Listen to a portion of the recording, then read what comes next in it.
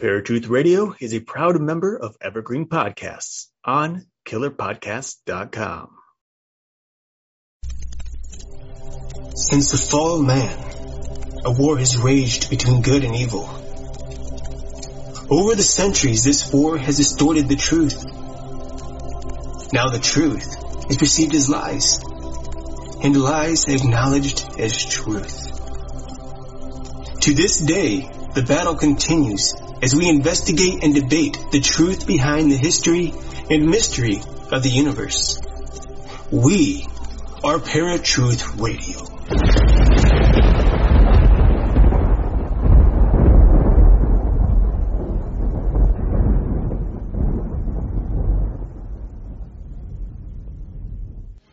Many people aspire to be big in Hollywood. There's writers, directors, editors, cinematographers. But what happens when their dreams come true? Tonight we talk to a man that has actually had those dreams come true. Now Paratruth presents The Promise with special guest Sean Paul Murphy. What's going on, Parafans? Welcome to another episode of Paratruth Radio, right here on the Paratruth Radio Network. I am running solo tonight.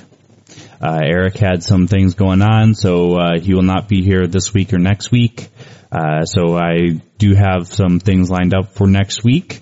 But for today, I am running solo. We have a great guest coming on tonight. Sean Paul Murphy. He has wrote several movies from a Christian standpoint.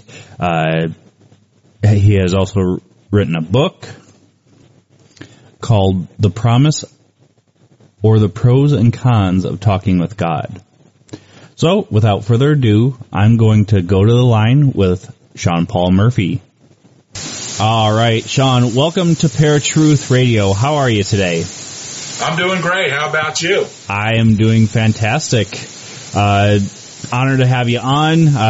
It's been something that's been kind of on my mind because I did hear you on Tag Girl for God with Jerry, who's actually on our network now, and loved hearing you speak. So I did want to give you a chance to tell everybody a little bit about yourself, about your work, and how you got started.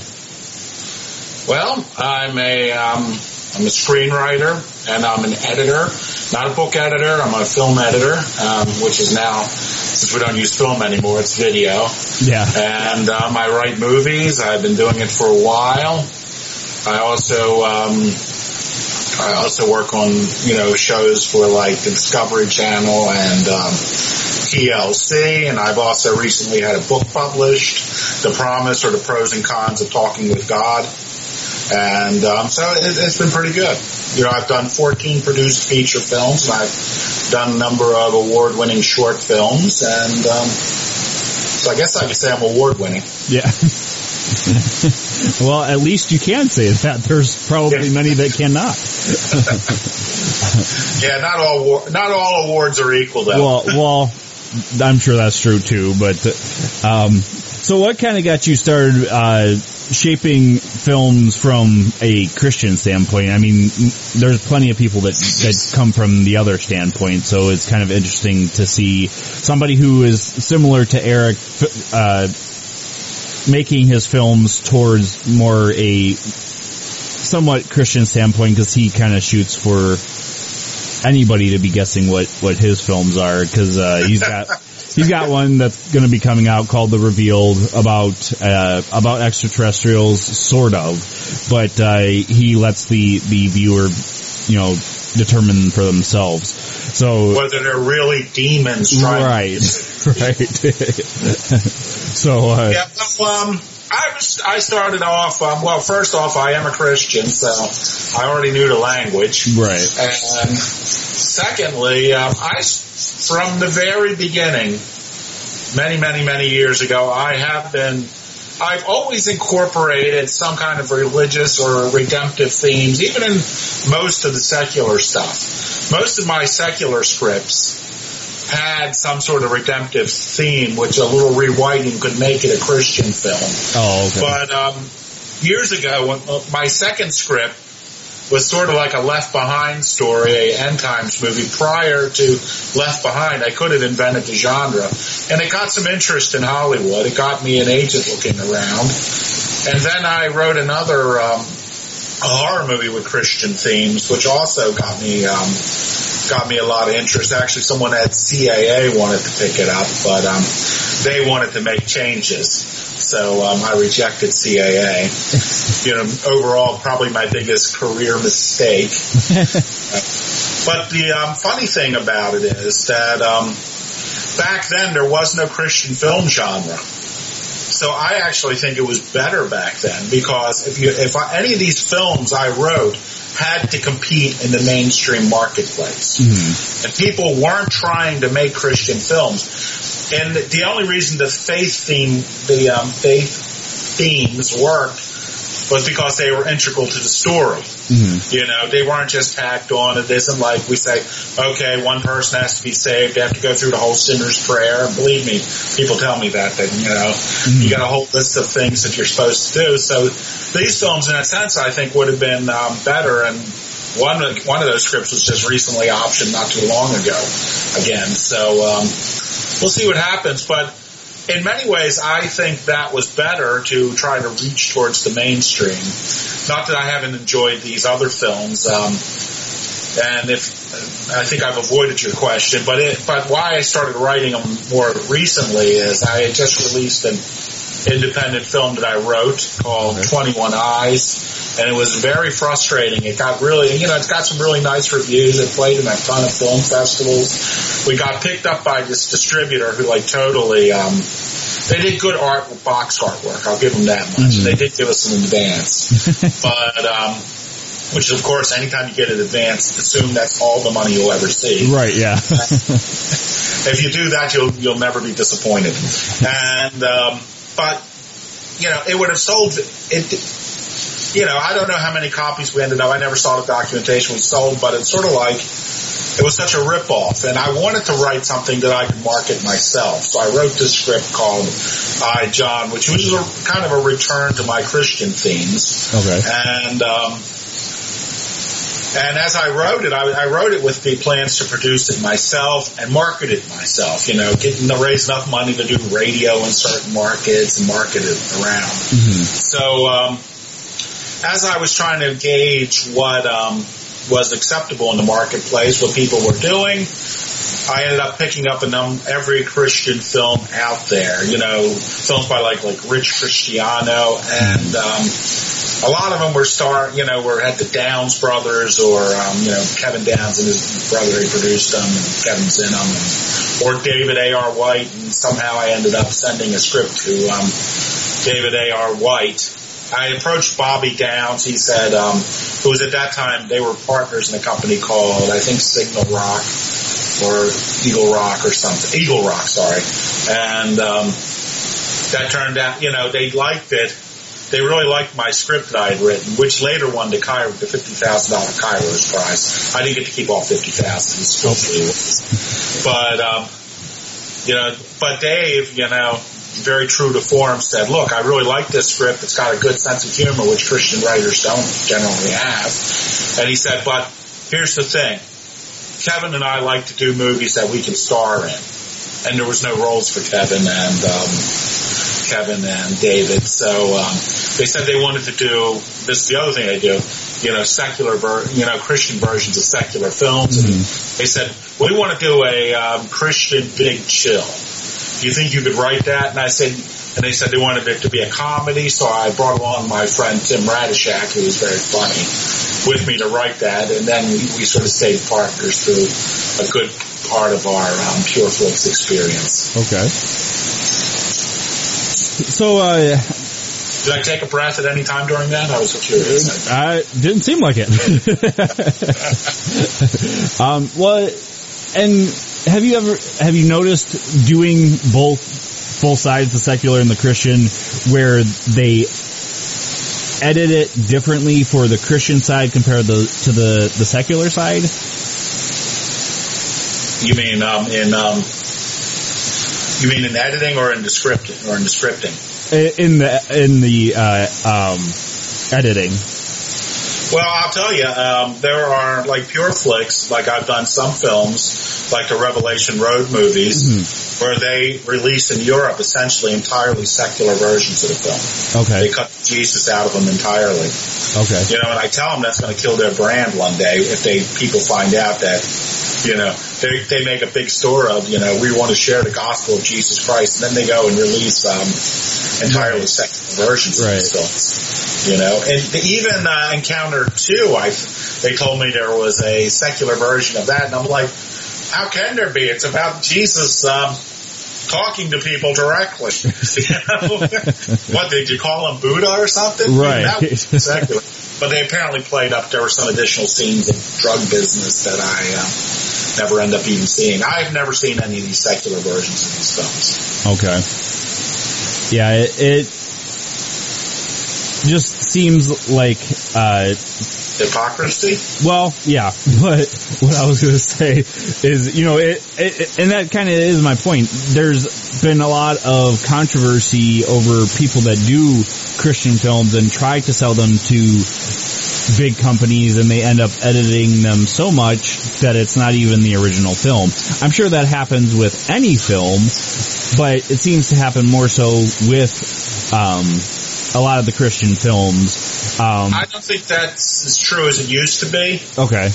You know, like one of the reasons, like I told you that one script I wrote that was optioned again recently, I was nervous if I sold that one, the one that CAA was interested in, that they may have toned down the Christianity a little bit. Because in many ways it's more Christian than my Christian films, but because in people's opinion who read it that it was a very exciting story, people were willing to look aside.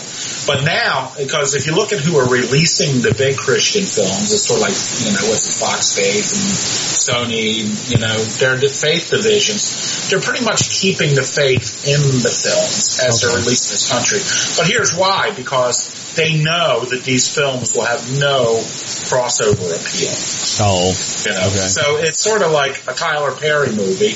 They're making it or, you know, a horror movie. You know, they're not anticipating that, you know, my 94-year-old grandmother is going to go out and see whatever, you know, Paranormal Activity 4. She's not going to go out and see that. So they're not bothering to take her into account. Right. And I think that's true of these films. I don't think anyone's ever accused, like, the Kendricks or anyone of toning down their movies. And Pureflix, they were trying to be...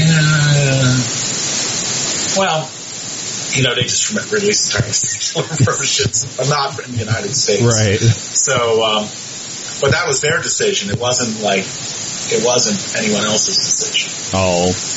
You know, so it isn't like they, you know, because they are their own distributors now, in particular. So, I think now, but see, that's also the drawback. And one thing that, you know, I've been doing Christian films now, and I have another one hopefully that'll go in production very soon. And you got to ask yourself, why are we making these movies? I think that's a key. And are we, as Christians, making movies? Is it good that we are what I've seen, in my opinion, and, you know, people may yell at me for this, is that we're creating our own ghetto. You know, because people don't expect our films to cross over. You know, studios are willing to make them at a certain budget level. They're willing to release them, you know, and if you can get the churches out to support it, you can make a lot of money. But by doing this, by concentrating our efforts in strictly in this genre, and Christian films now are a genre, are we abandoning the wider culture? And should we be, you know, it's like, are we making films for ourselves, or are we making films to be light to the world? And I think we're making films for ourselves, it seems to me. You know, they're all about, you know, a lot of them that go to the theaters are about the culture war. And, you know, obviously we're not trying to win it. We're just throwing red meat to our audience. Right. You know, it's not really about, you know, saving souls or influencing the culture. It's just, you know, rah-rah for us. Yeah, well, and I'm an aspiring writer myself, and I think one of the biggest things I think is, I mean, one of my writer friends actually said, you know, write for yourself, but publish for your readers. And very wise advice. It's one of those things that I've heard many writers say, oh, I don't make a lot of money off of it, which, I mean, that's not entirely true. There's plenty of writers that have made huge amounts of money with their books, but obviously look at the luxury I'm living in. Corner of my dining room. A lot of scripts have been written right in this corner. Well, I designate my area myself for my writing, so I completely understand there. But I think it's very important that you write for yourself and to get the story out. And I'm sure a lot of people get lost in the fame of it if they do hit it big, whether they are coming from a Christian standpoint or any other standpoint. So I think you're hitting it on the head there, that so many people don't do it to get the message out. They do it to make money. And in my opinion, whether you're doing it for a Christian point of view or any other point of view, if you are trying to do it to get rich, I mean, then it's just another get rich scheme, in my opinion. Yes. Well, I don't know if you ever checked out my blog, Sean Paul Murphyville.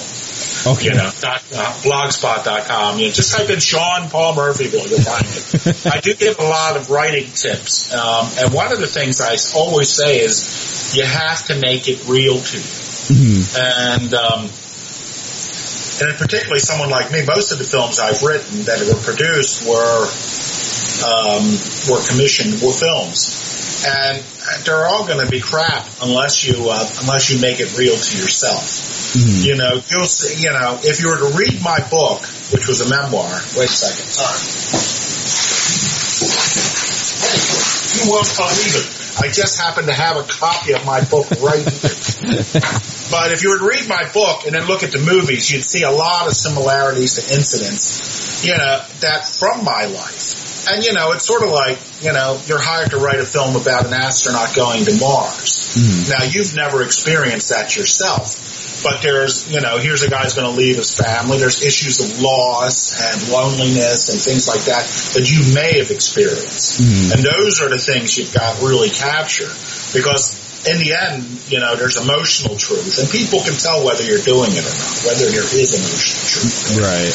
You know, beyond action, beyond acting, beyond drama, beyond comedy. You know, if it's not true to you, why are you even writing it? If you can't find a way to make it real, you know, why do it? Right. And I mean, if you write it and you can't even read through it, how do you expect other people to enjoy it?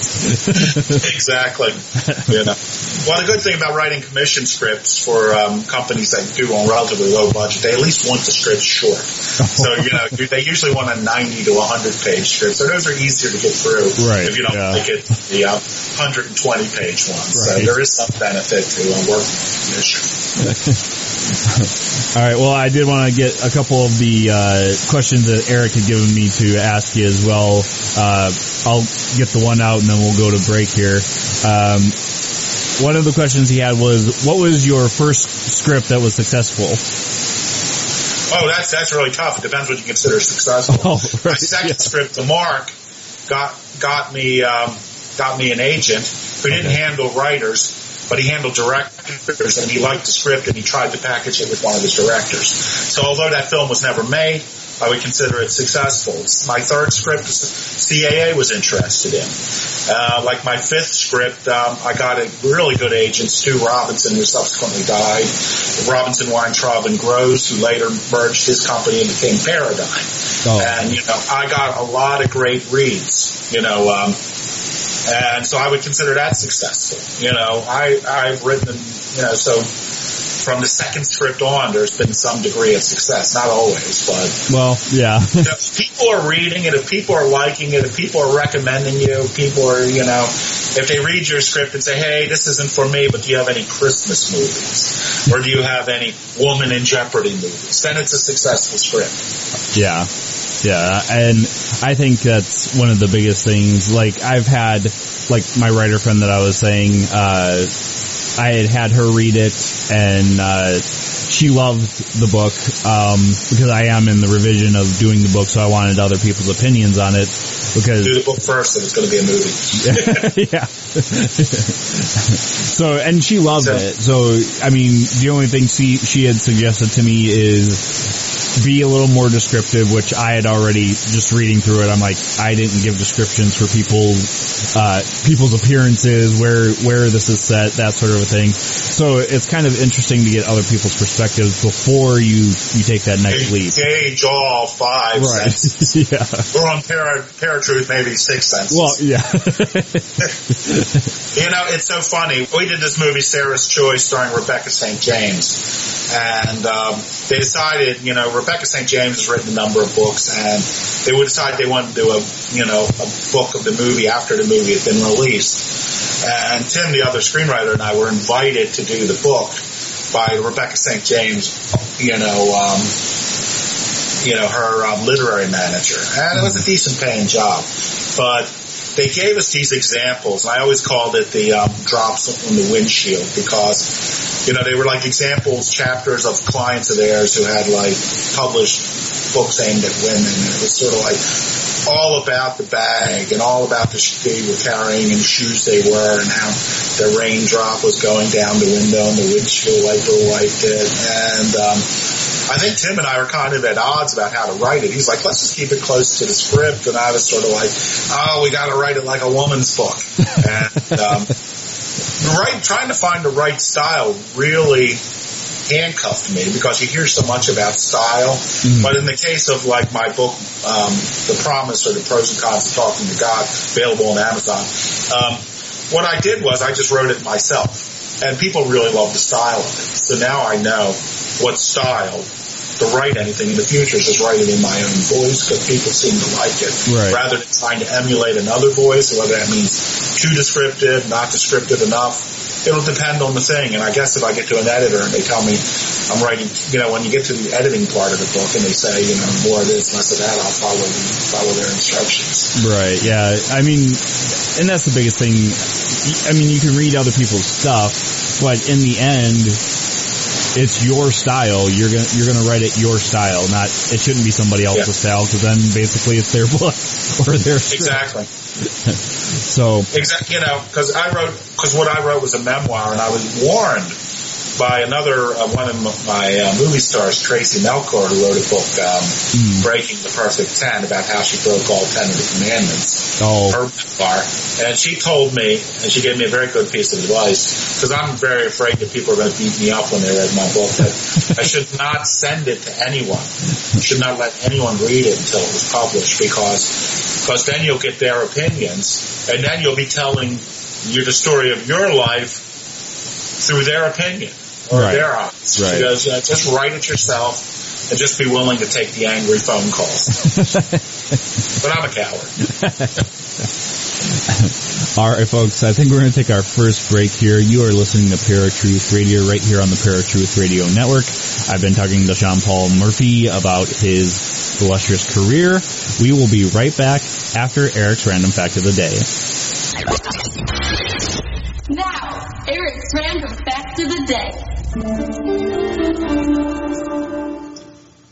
Killer whales are one of the most powerful predators of the sea.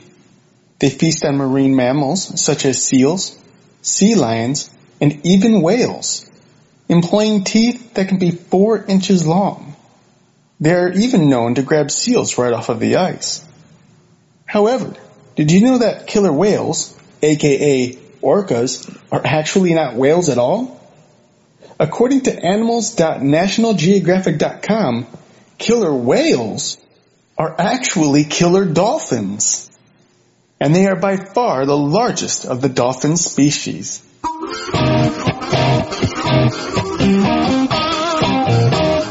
This was Eric's Random Fact of the Day.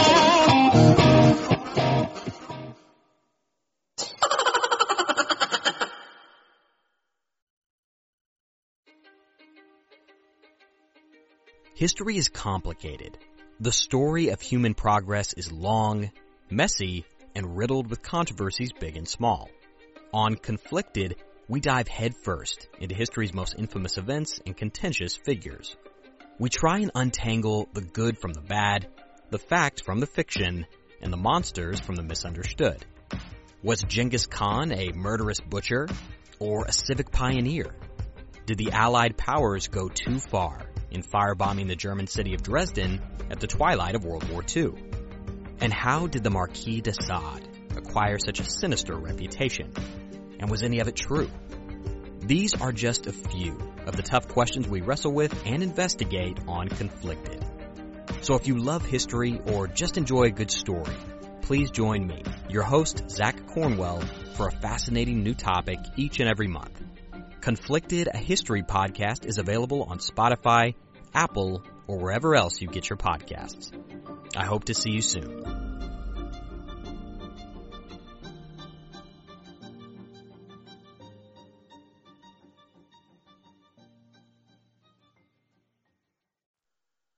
All right, folks, welcome back to Paratruth Radio. My name is Justin. I've been talking to Sean Paul Murphy about his career, and he also has a book out called The Promise. What's the rest of it? I apologize. Yeah. Pros and Cons of Talking to God. Right. Readily available. Though why anyone would buy a book that has that picture of me on it, I have no idea. My wife would. It was the publisher's idea. It wasn't. I was going to say, it was either that or something that wouldn't have even related to the book to begin with. So. It was a part of another part of my body, and I thought that was less appropriate. All right.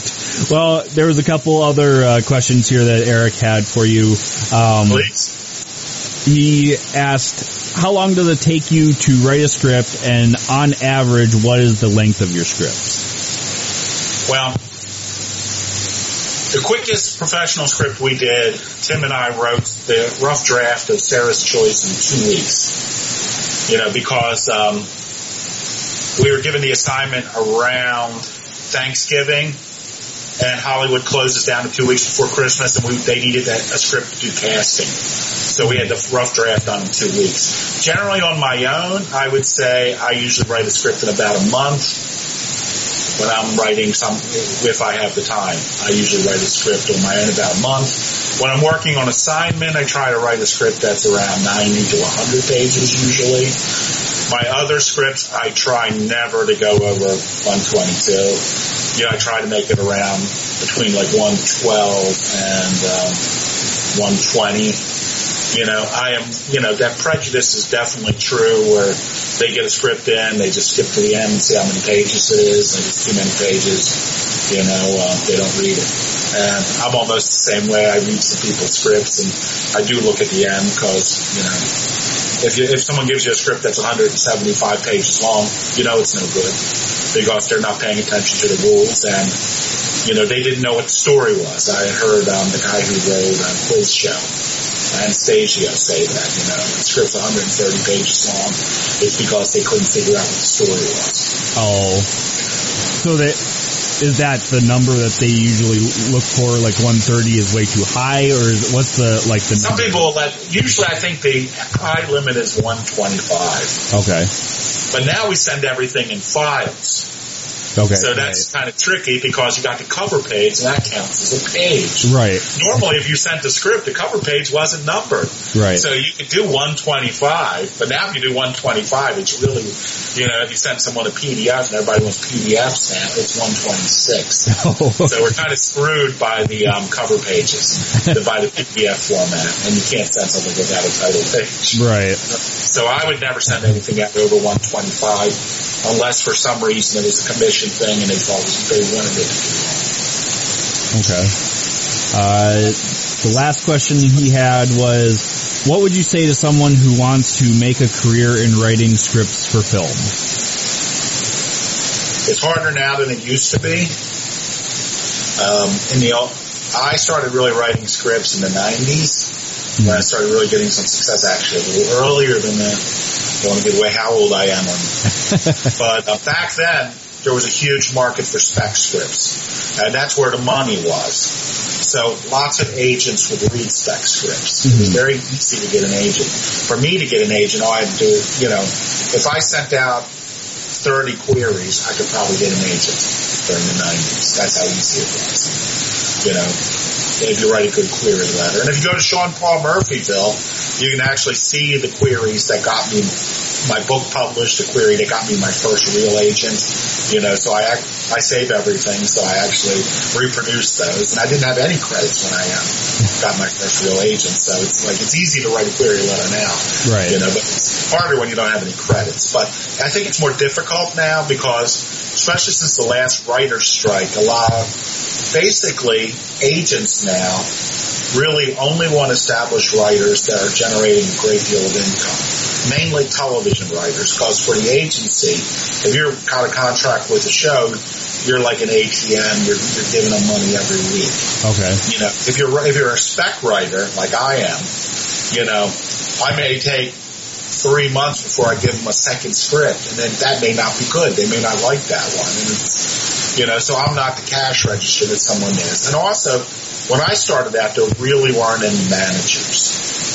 So now what agents expect is for people to get a manager first, and for the manager to do all the work, and then the agent comes along once you're already generating a great deal of income. Right. And I'm not really sold on the whole manager thing. So I've been having good enough luck. And, just recently talked to a guy that was handled by ICM. And when he was at ICM, he wrote some interesting scripts that were made and got other assignments. Even then, he was mainly making the connections, making the contacts, and approaching people and pitching people for the scripts. And then the agency would come in behind him. So I do think if you're somewhat professional, you can definitely get your script in with people, provided you're professional and you have a good query letter, and then we'll see. You can't get into the top tier companies. I couldn't get Universal. I couldn't send it to Universal to read it. I would not be able to necessarily send it to Pixar to read it.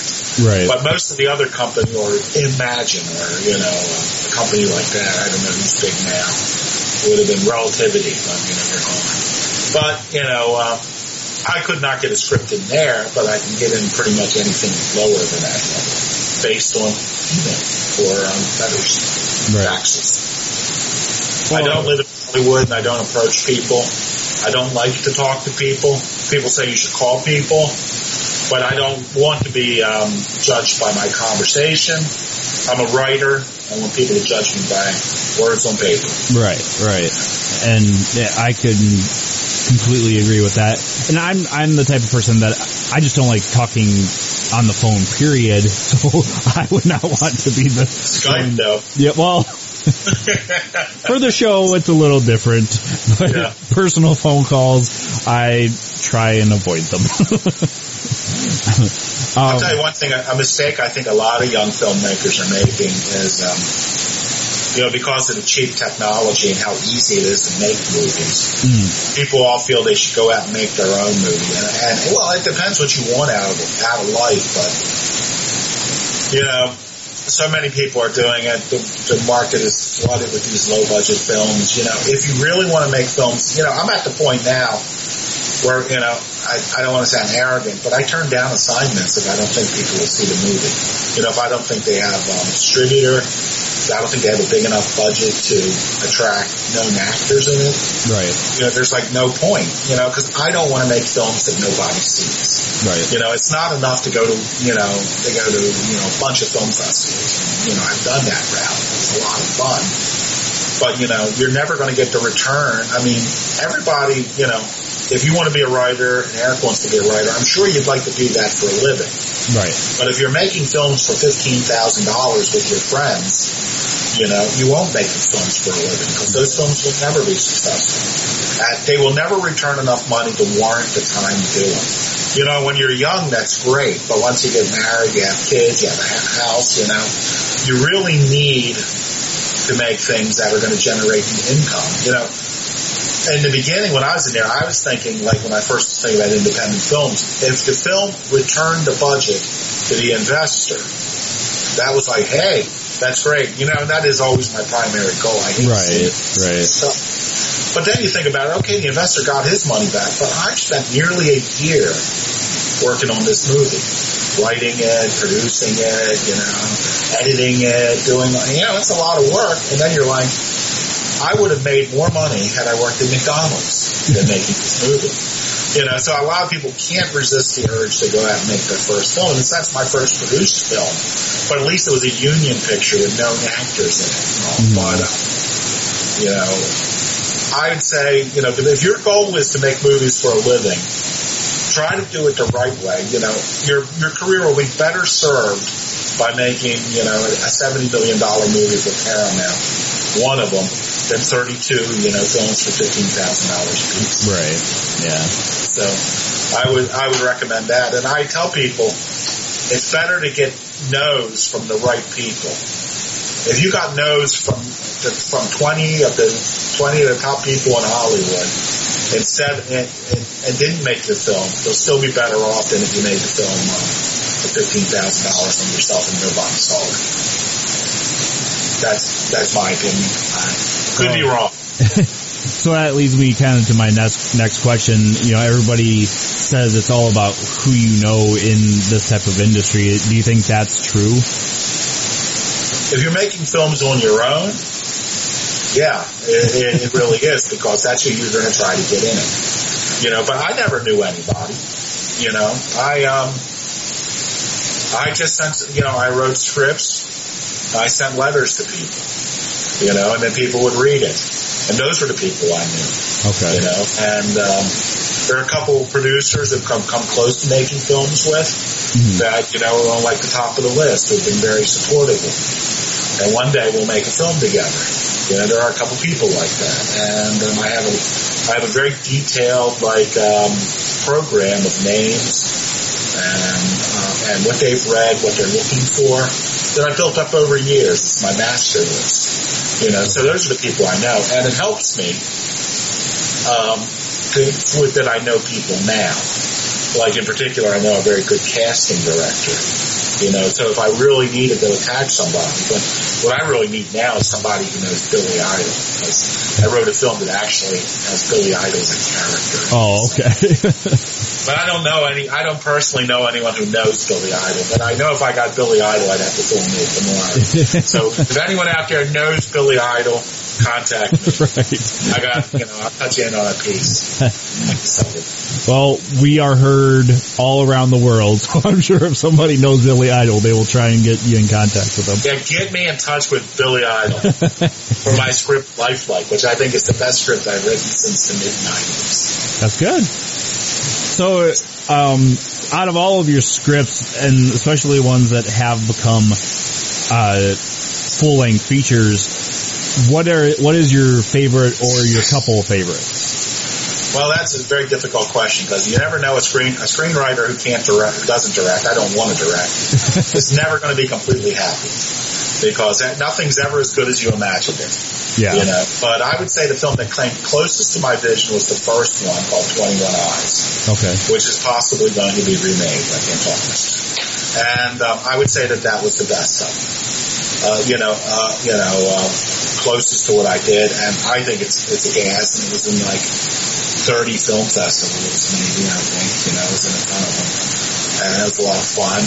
Of the faith-based films, I would say that I think the most entertaining one is Hidden Secrets, which is the first of them, with John Schneider and Tracy Mancour. The one that has the most impact on people's lives, and you gotta love that, is The Encounter, which was the fifth film I made. Okay. You know, Jesus in a Diner, I don't know if you've seen it. And it's really an amazing sleeper film. It was the lowest budgeted film I've ever done. That's not true. I did a documentary that had a lower budget. It was essentially pizzas, I think, with, you know, on the set, meals on the, when we went out to shoot. It was about who budgeted that film. But other than that, The Encounter was the lowest budgeted film, and there was zero press for it when it came out. It was very disappointing. Because I saw it at the premiere, and they had an altar call at this Boston Film Festival.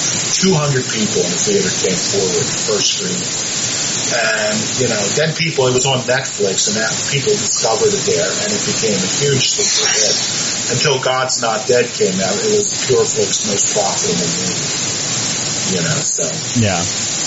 Well, I had tried to look for several of your films to try and get some of them watched before the interview, and I couldn't find them anywhere unless I had to rent them or something. So, do you have Netflix? I do. Well, here now, you'll know my pet peeve about the Christian film business. Sure. Okay, and I was recently invited to pitch for a provider who has a firewall. Okay. Here's the thing: everybody does this goal, oh, we're doing this to reach people for the Lord. Oh, we're spreading the gospel. Oh, we're spreading the gospel. That's our goal. That's what it's really all about. So what are they doing now? They are putting the content, they're making exclusive content and putting it behind firewalls. And not just PureFlix, other companies too. And behind a firewall, no one's ever going to be able to see it. A non-believer is not going to say, oh, I'm feeling down today. Hey, I should take out my credit card and subscribe to this Christian site, even though I'm not a Christian and have no interest in it. But I tell you what, on the encounter, when the film, that's why all of my films, as they're coming off of Netflix, for a while, everything I did was on Netflix except the last Black Rider film, which they didn't put on Netflix. And there people could discover it. People would say, and even a lot of them were on Christian television. I don't know if they've been on, but they'd be on like 4 or 5 different channels. And it's like, non-believers don't normally seek out those channels. But if you're flipping through and you see, mine comes up green if it's a movie, and I'm always interested in movies, you say, oh, here's a film starring Sting. I'm a wrestling fan, and here's a movie starring Sting. I'll watch that. There's a chance that non-believers will actually see the movies. And on Netflix, it ended, the encounter hit a lot of categories like mystery, it hit, I don't know, I think they ended up in science fiction or something. So a lot of people were seeing the film, and it was having a huge impact. But I think that's off. I think Encounter 2 is still on, but most of the films are off Netflix. PureFlix is putting most of its product, it seems now, behind its own firewall, which is pureflix.com. So, it's probably very good as a business decision if you're a distributor. Right. But if you are what you really say you are, and your goal is to spread the gospel, it's just hypocrisy. Right. Hiding it is not the way using to. PureFlix of hypocrisy. If you're trying to get the word out, hiding it isn't the way to get it out. I completely agree. Exactly. And it's not just them. There's a couple other sites, and I was invited to pitch for some exclusive content too. And that's what really got me thinking about it as well. And this isn't to say I don't believe in writing secular scripts. I certainly do. Most of what I've written is secular. But my view is, if you're going to write a Christian movie, write a Christian movie. Write something that actually, that does something. Just don't, you get so many. When I first started, there would be like a Christian DVD out every 2 months, 3 months. And now there are so many you can't possibly keep track of them. And most of them are horrible. They're all done for like $7 and, and there's a lot of companies distributing them. But, it's not going well. And a lot of those people are now being sucked up into these exclusive digital rights things. People are calling me and asking me about this all the time. Yeah. Whether they should do it. A lot of, going back to what you had said about there's a lot of independent films out there, and a lot of them usually end up on Netflix for whatever reason it is, and I cannot understand how these people think their movies turn out well, because coming from a writing standpoint, I will watch the first 20 minutes just to give it time to sink in, and if the acting is bad, or if the portrayal of, let's say for example, a monster is bad in a horror movie, I shut it off right away. And the one thing that I do have to say about Eric's movie, The Revealed, which it's a short movie, but he did get good equipment from the school, and I told him that the trailer itself looks better than any independent film on Netflix. So I want to put it up to be a feature then. Yeah. Netflix just sucks up as much stuff as they can. Yeah. But now they've been spending a lot of their money making their own stuff and getting television shows. But they're still picking up a lot of the low budget stuff. And, if you spend, say, $50,000, which is not a huge budget. Right. If you made a film that didn't hit the theater, your Netflix is not going to pay you $50,000. Right. Maybe 10. Netflix is a really good deal if you're an aggregator. Where if you can get, here's the way distribution works from those companies. There's such a flood of material, they essentially don't have to pay anybody advances anymore. Okay. And after a year or so, people are desperate to get their film out at any cost. So basically what a distributor will do is they'll pick up your film for nothing. They'll aggregate it in a deal for Netflix and say 10 films maybe, or 20 films for $50,000, okay. Of which, depending on how they do their books, you're going to see none of that money.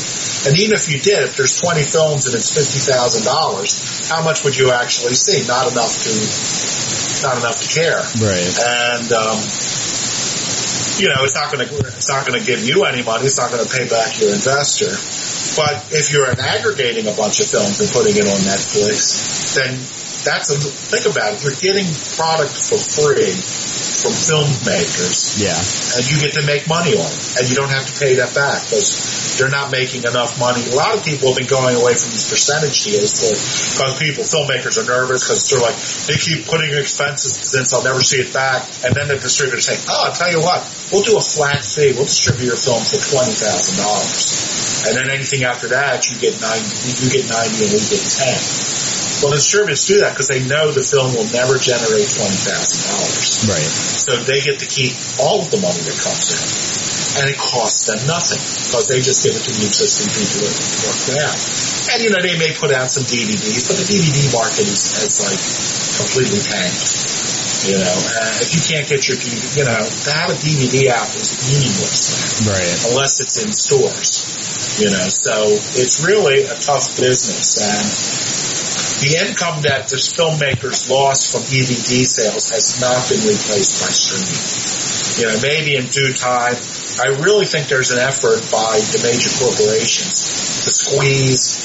Look at music. It's all streaming now too. Right. Basically, they don't want you to buy the media anymore. They want you to rent it.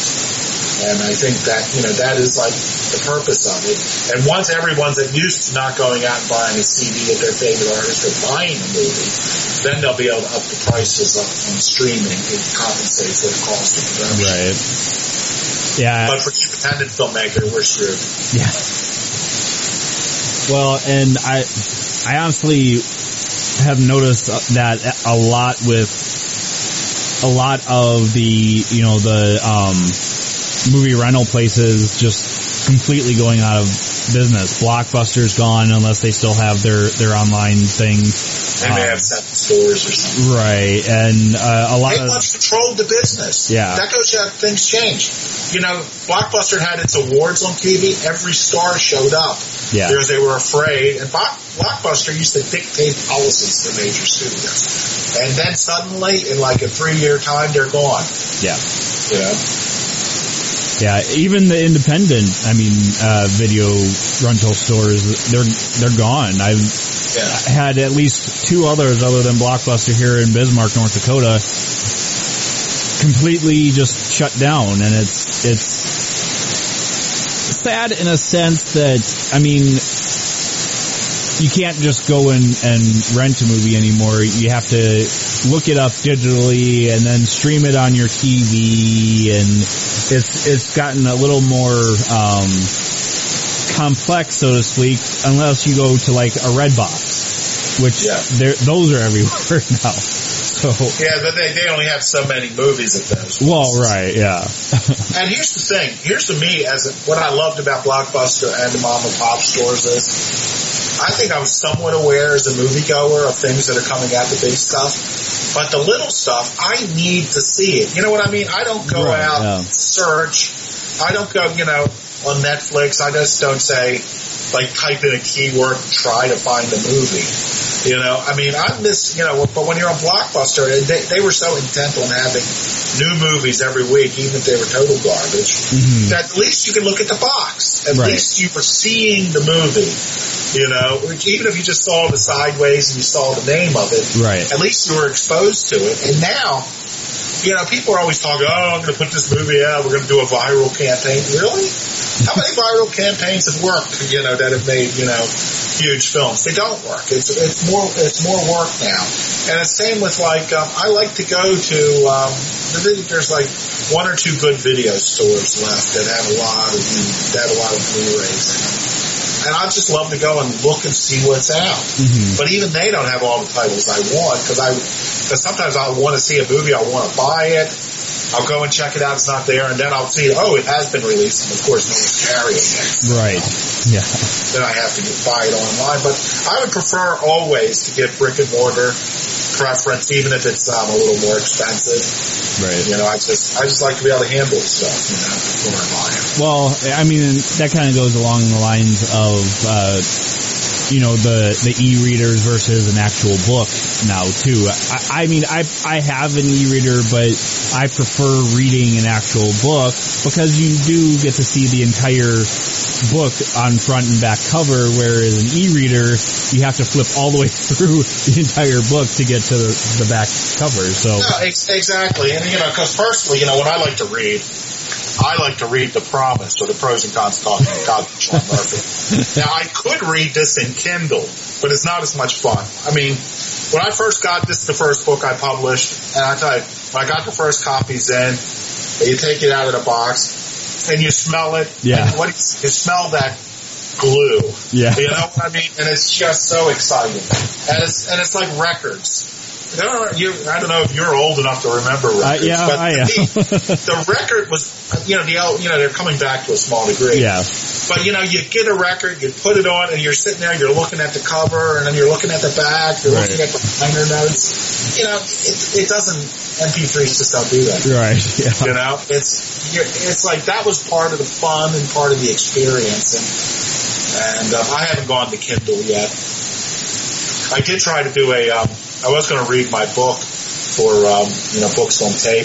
Oh. And I read through a number of chapters of it. Then I did, because it's a real book about real people, I decided to further obscure some names, which meant all the reading I had done was worthless. So I'm like, nah. I'm not going to do that. Well, I think one of the biggest things for me, too, is the smell of old books. And I'm sure a lot of people will get grossed out by that, but the very old manuscripts, and you smell it, and it's like that old musty paper and whatever they used for adhesive back in the day.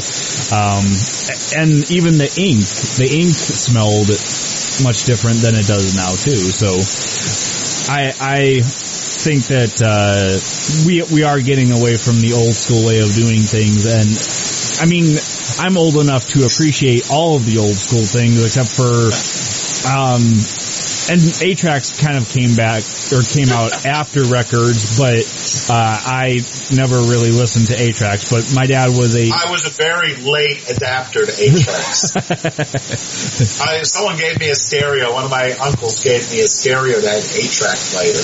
You couldn't buy 8-tracks new anymore, but if you went to Goodwill, you could get them for 10 cents. Right, yeah. So I would go buy these huge stacks of 8-tracks. And then, a long song, and it fades down in the middle as it switches tracks and it fades back up.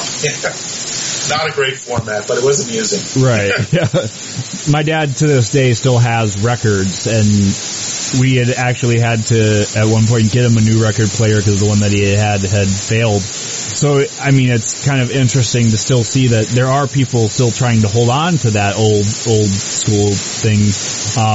Even my it's coming back. Yeah. My fiance's parents still have a VHS player and VHS tapes. For all of you young kids out there was these big tapes that you had to put into a player to actually watch movies. I'm better than that. I have a basement full of 16 millimeter films. I really only get to watch now. I show them out back in the summer a couple times. Yeah, I was going to say, as a film writer, I would almost expect you to have the reel-to-reel or what have you. Well, they are tax deductible. Well, and the equipment is tax deductible. Yeah. All right, folks. That's the other thing you got to worry about when you're a freelance writer. Oh, yeah. What little you make, you don't want to share with everybody. Right. All right, folks. I think we'll take our second break here. You're listening to Paratruth Radio.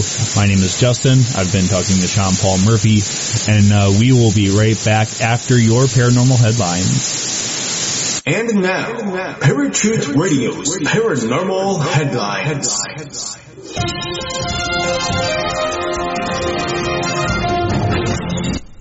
How's it going, Parafans? Justin here with your paranormal headlines. And these headlines are from altereddimensions.net. Mummified body of missing captain found frozen in time aboard drifting ship. On February 27, 2016, two fishermen in the Philippines discovered the boat of a German adventurer who had been missing for several years. The boat was floating 40 miles off the coast of the Philippines in the seas of Surigao del Sur province when the fishermen spotted the drifting vessel and boarded it. Inside the boat, the fishermen found the mummified body of Manfred Fritz Bajorat sitting at his desk, radio microphone still in hand. Bajorat had been drifting lifelessly around the world for years.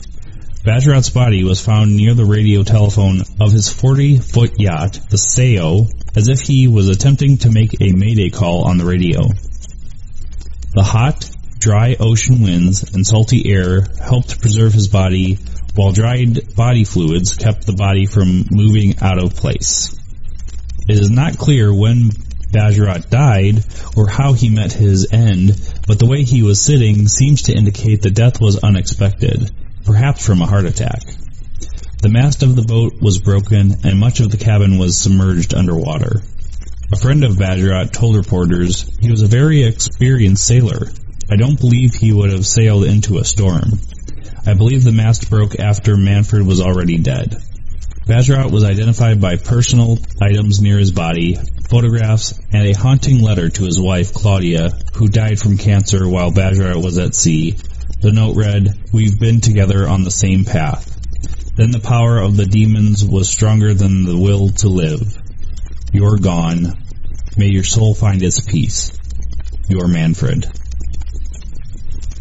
Bangladesh Tree Man. Rare disease causes tree-like branches to grow from his body.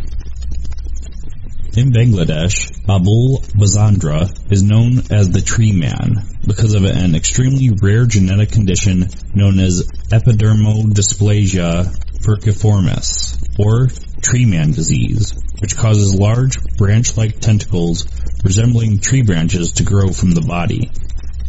In Bazandra's instance, the tree-like branches grow from his fingers, palms, and feet, and are so large and cumbersome he cannot eat, drink, brush his teeth, or take a shower without assistance.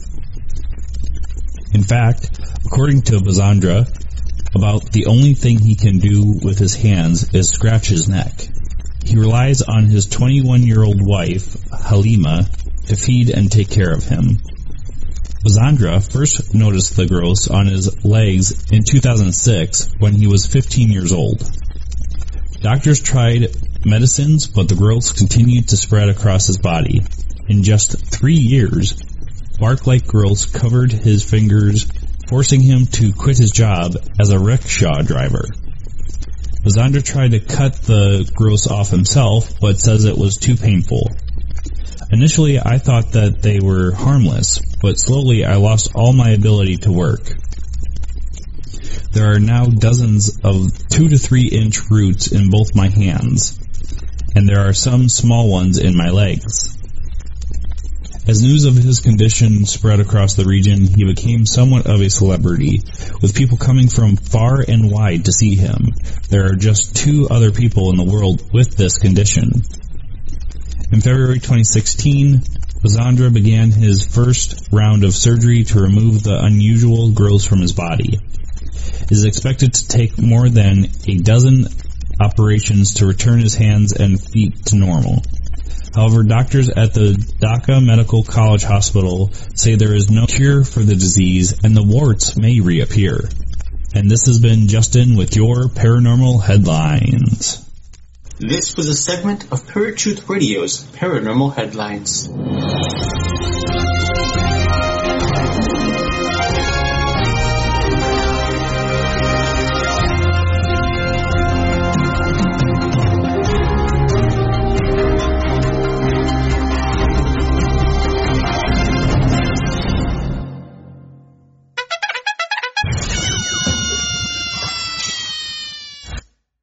Alright folks, welcome back to Paratruth Radio. My name is Justin, and I've been talking to Sean Paul Murphy about his film career.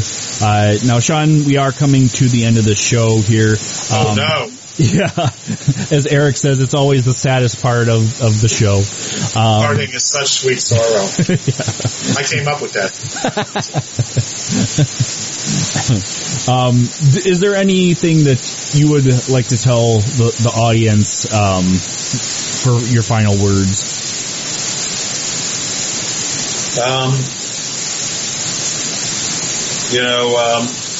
If you're a writer, keep writing, and make it real to you. I was telling you I've been writing scripts for a long time. Never give up. My script, I, John, has been optioned, probably made this year. It's 10 years old. My script, Then the Judgment, 28 years old, was recently optioned as well. So keep revising things. I would tell people, don't make your movie. Work within the system. If you work outside of the system, you start at zero every time, you have to bet the farm every time you roll the dice if you look outside the system. So I tell people, if you're writing movies, work within the system. People will read. Be polite to people. Always take no means no. Expect if you send scripts to people and they don't like it, they are not going to, chances are they are not going to respond to you. Don't call and ask if they liked it. Don't call and ask when can I expect to hear from you. It's people like that prevent people from being read because it scares them.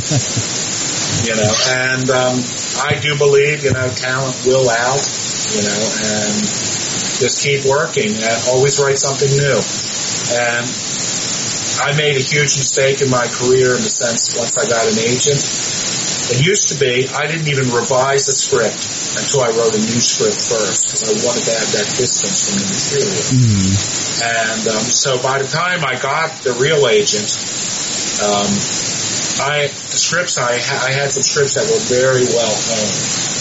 But once people really started liking my work, they weren't buying it, but they were liking it. They wanted to read, what else do we have? I was in such a hurry to provide, to try to meet that need to send stuff out. I was essentially sending out first drafts. Even though technically speaking, I may have gone through it 2 or 3 times, but they weren't the kind of thoughtful rewrites that you need distance to do. Right. So I would recommend people, and people are usually too impatient to do this, is to write another script before you look at your first script and send it out. And if you don't have another idea that's good, adapt a book that you don't own. Understand that you will never be able to do it. But if I read, I would just for the sake of practice, I adapted some books. If I wasn't ready to roll with another script immediately, I'd adapt a book. And I never thought, well, suddenly this book belongs to me, or I have a right to sell this book or pitch it to people. The script, I just did it just as an exercise, because, don't get attached to it. Right. Don't get attached to any of your scripts. Your career is not going to hinge on one thing. If you have talent, you got to expect to keep working and, always hoping your next one's going to be better. It's not always true, but you got to hope. Yeah. All right, and then can you tell everybody where they can find you, find your movies, all that, and your book as well? Okay, well, the first thing I would always say is definitely pick up The Promise, or Pros and Cons of Talking to God. It is my own true story. It is not really about the movie business. It's a story of first love and first faith, and how the two became almost fatally intertwined in my life. You know, basically the subject of the story is, you know, God told me one time, you know, because I would hear the voice of God and still do. That's like this violent person. And told me, this neighbor girl said, "Behold your wife." And guess what? I didn't end up marrying her. So that's what this book is about, how I didn't end up marrying her. And how everything else, but why I didn't, and why everything worked out so beautifully. Because I got a great wife in there, right, baby? Yeah, she is. And I would check out my blog. It is Sean Paul Murphyville, one word. Just type that in Google, and it'll come up. I have lots of writing tips, writing advice. Soon I'm actually going to put more the behind-the-scenes nuts and bolts stuff. I'm thinking of putting up the financial statements of some of the films that were made so people can see where the money's coming from. You know, and on there you'll find my email. I got my AOL address. It is on my is on the front of my blog. So anybody wants to contact me, they certainly can. I do read my AOL account at least once a week. You know, so you can tell how old that account is. Right. I was going to say, I didn't even think anybody used AOL anymore. Only people who originally used it. Right. Yeah. I've had that account since like 1991 or something. So pretty much when they first got started, right. Yeah. I kept it. It's usually like when you go to a store and they want your, you don't really want to give them your email address, but they're really insistent. So, if I give you my AOL account, usually that means I don't want to talk to you. I gave you a different account. So, but I do look at it. You know, I do want people to be, you know, and I do talk to people. I generally will not read your script because I don't want to read anything close to anything. Right. I might read yours. But, you know, generally, because people won't listen to you anyway. Right. You know, most people who won't listen to sound advice, and I didn't always listen to sound advice either. So. Right. Well, I don't think anybody listens to sound advice just about their regular life, let alone their writing. So,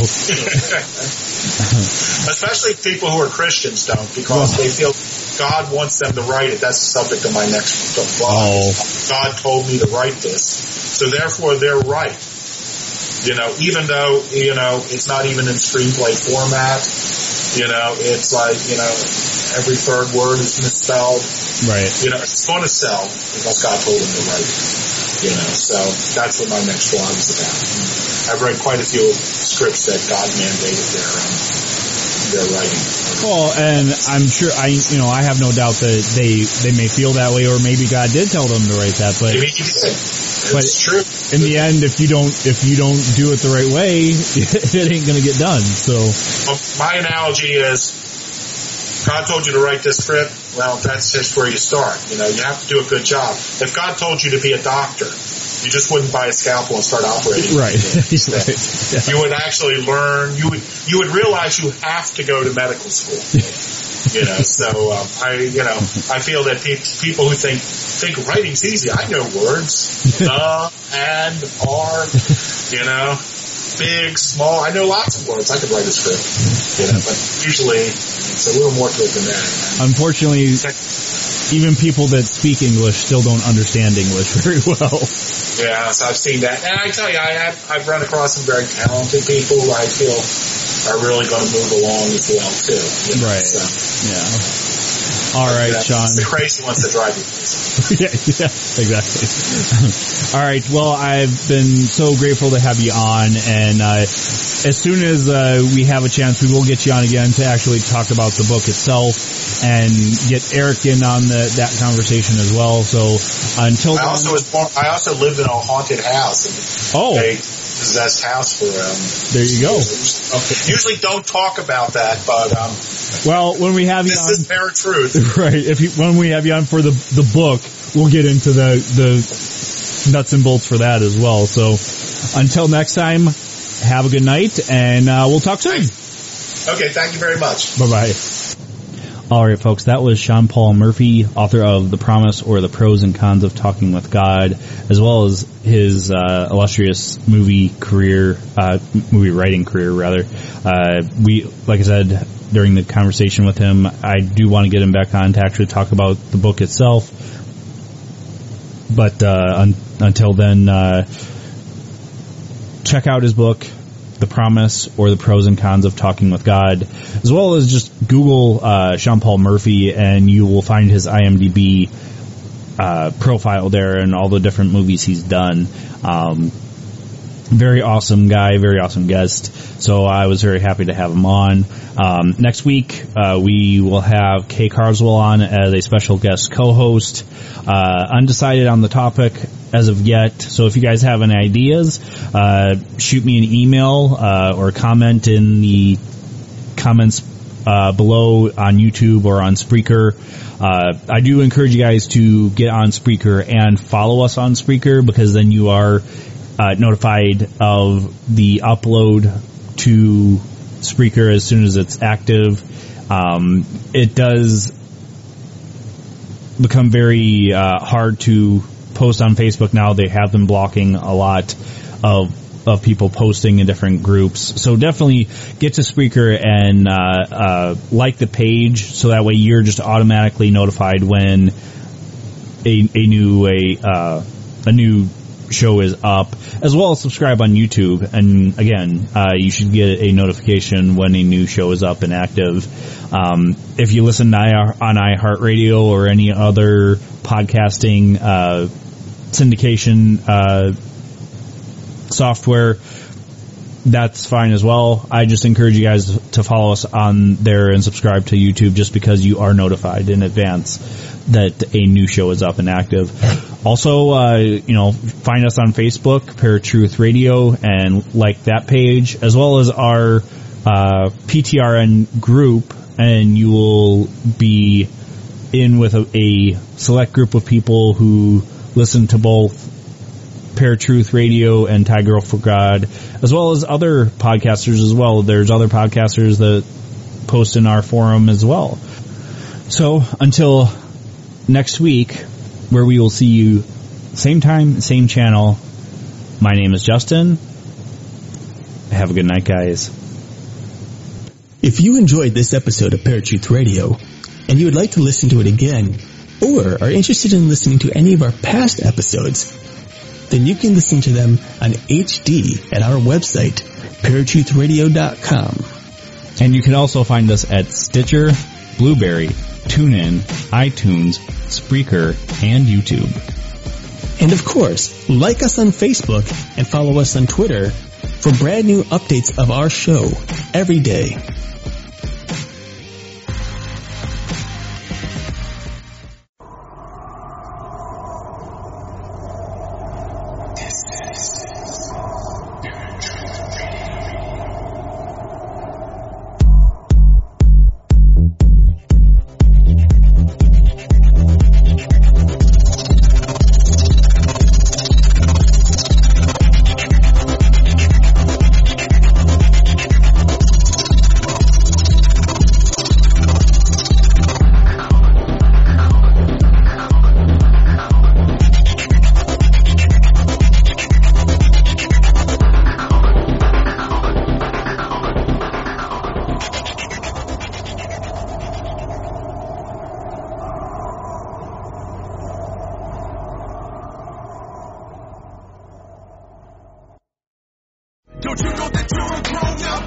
I'm a grown-up. Me too. Yep, me too. But these days being a grown-up can really suck. Luckily, we're grown-ups who grew up in the coolest generation. We had video arcades. And also some of the best TV and movies ever made. We lived the origin of awesome consumer electronics. The list goes on and on. Yep, Generation X. Exactly. And we're Gen X grown-up. Every week, the Gen X Grown Up podcast explores media, tech, toys, games, and more from both yesterday and today. Through the eyes of Generation Xers who absolutely love that stuff. You can find us on iTunes or wherever you get your podcasts. Or find us on our website, genxgrownup.com. All right, you think that was good enough? I hope so, man. I'm tired. Who listens to a promo on a podcast and then goes and listens to a different podcast? Right. I've never done it. No. Right.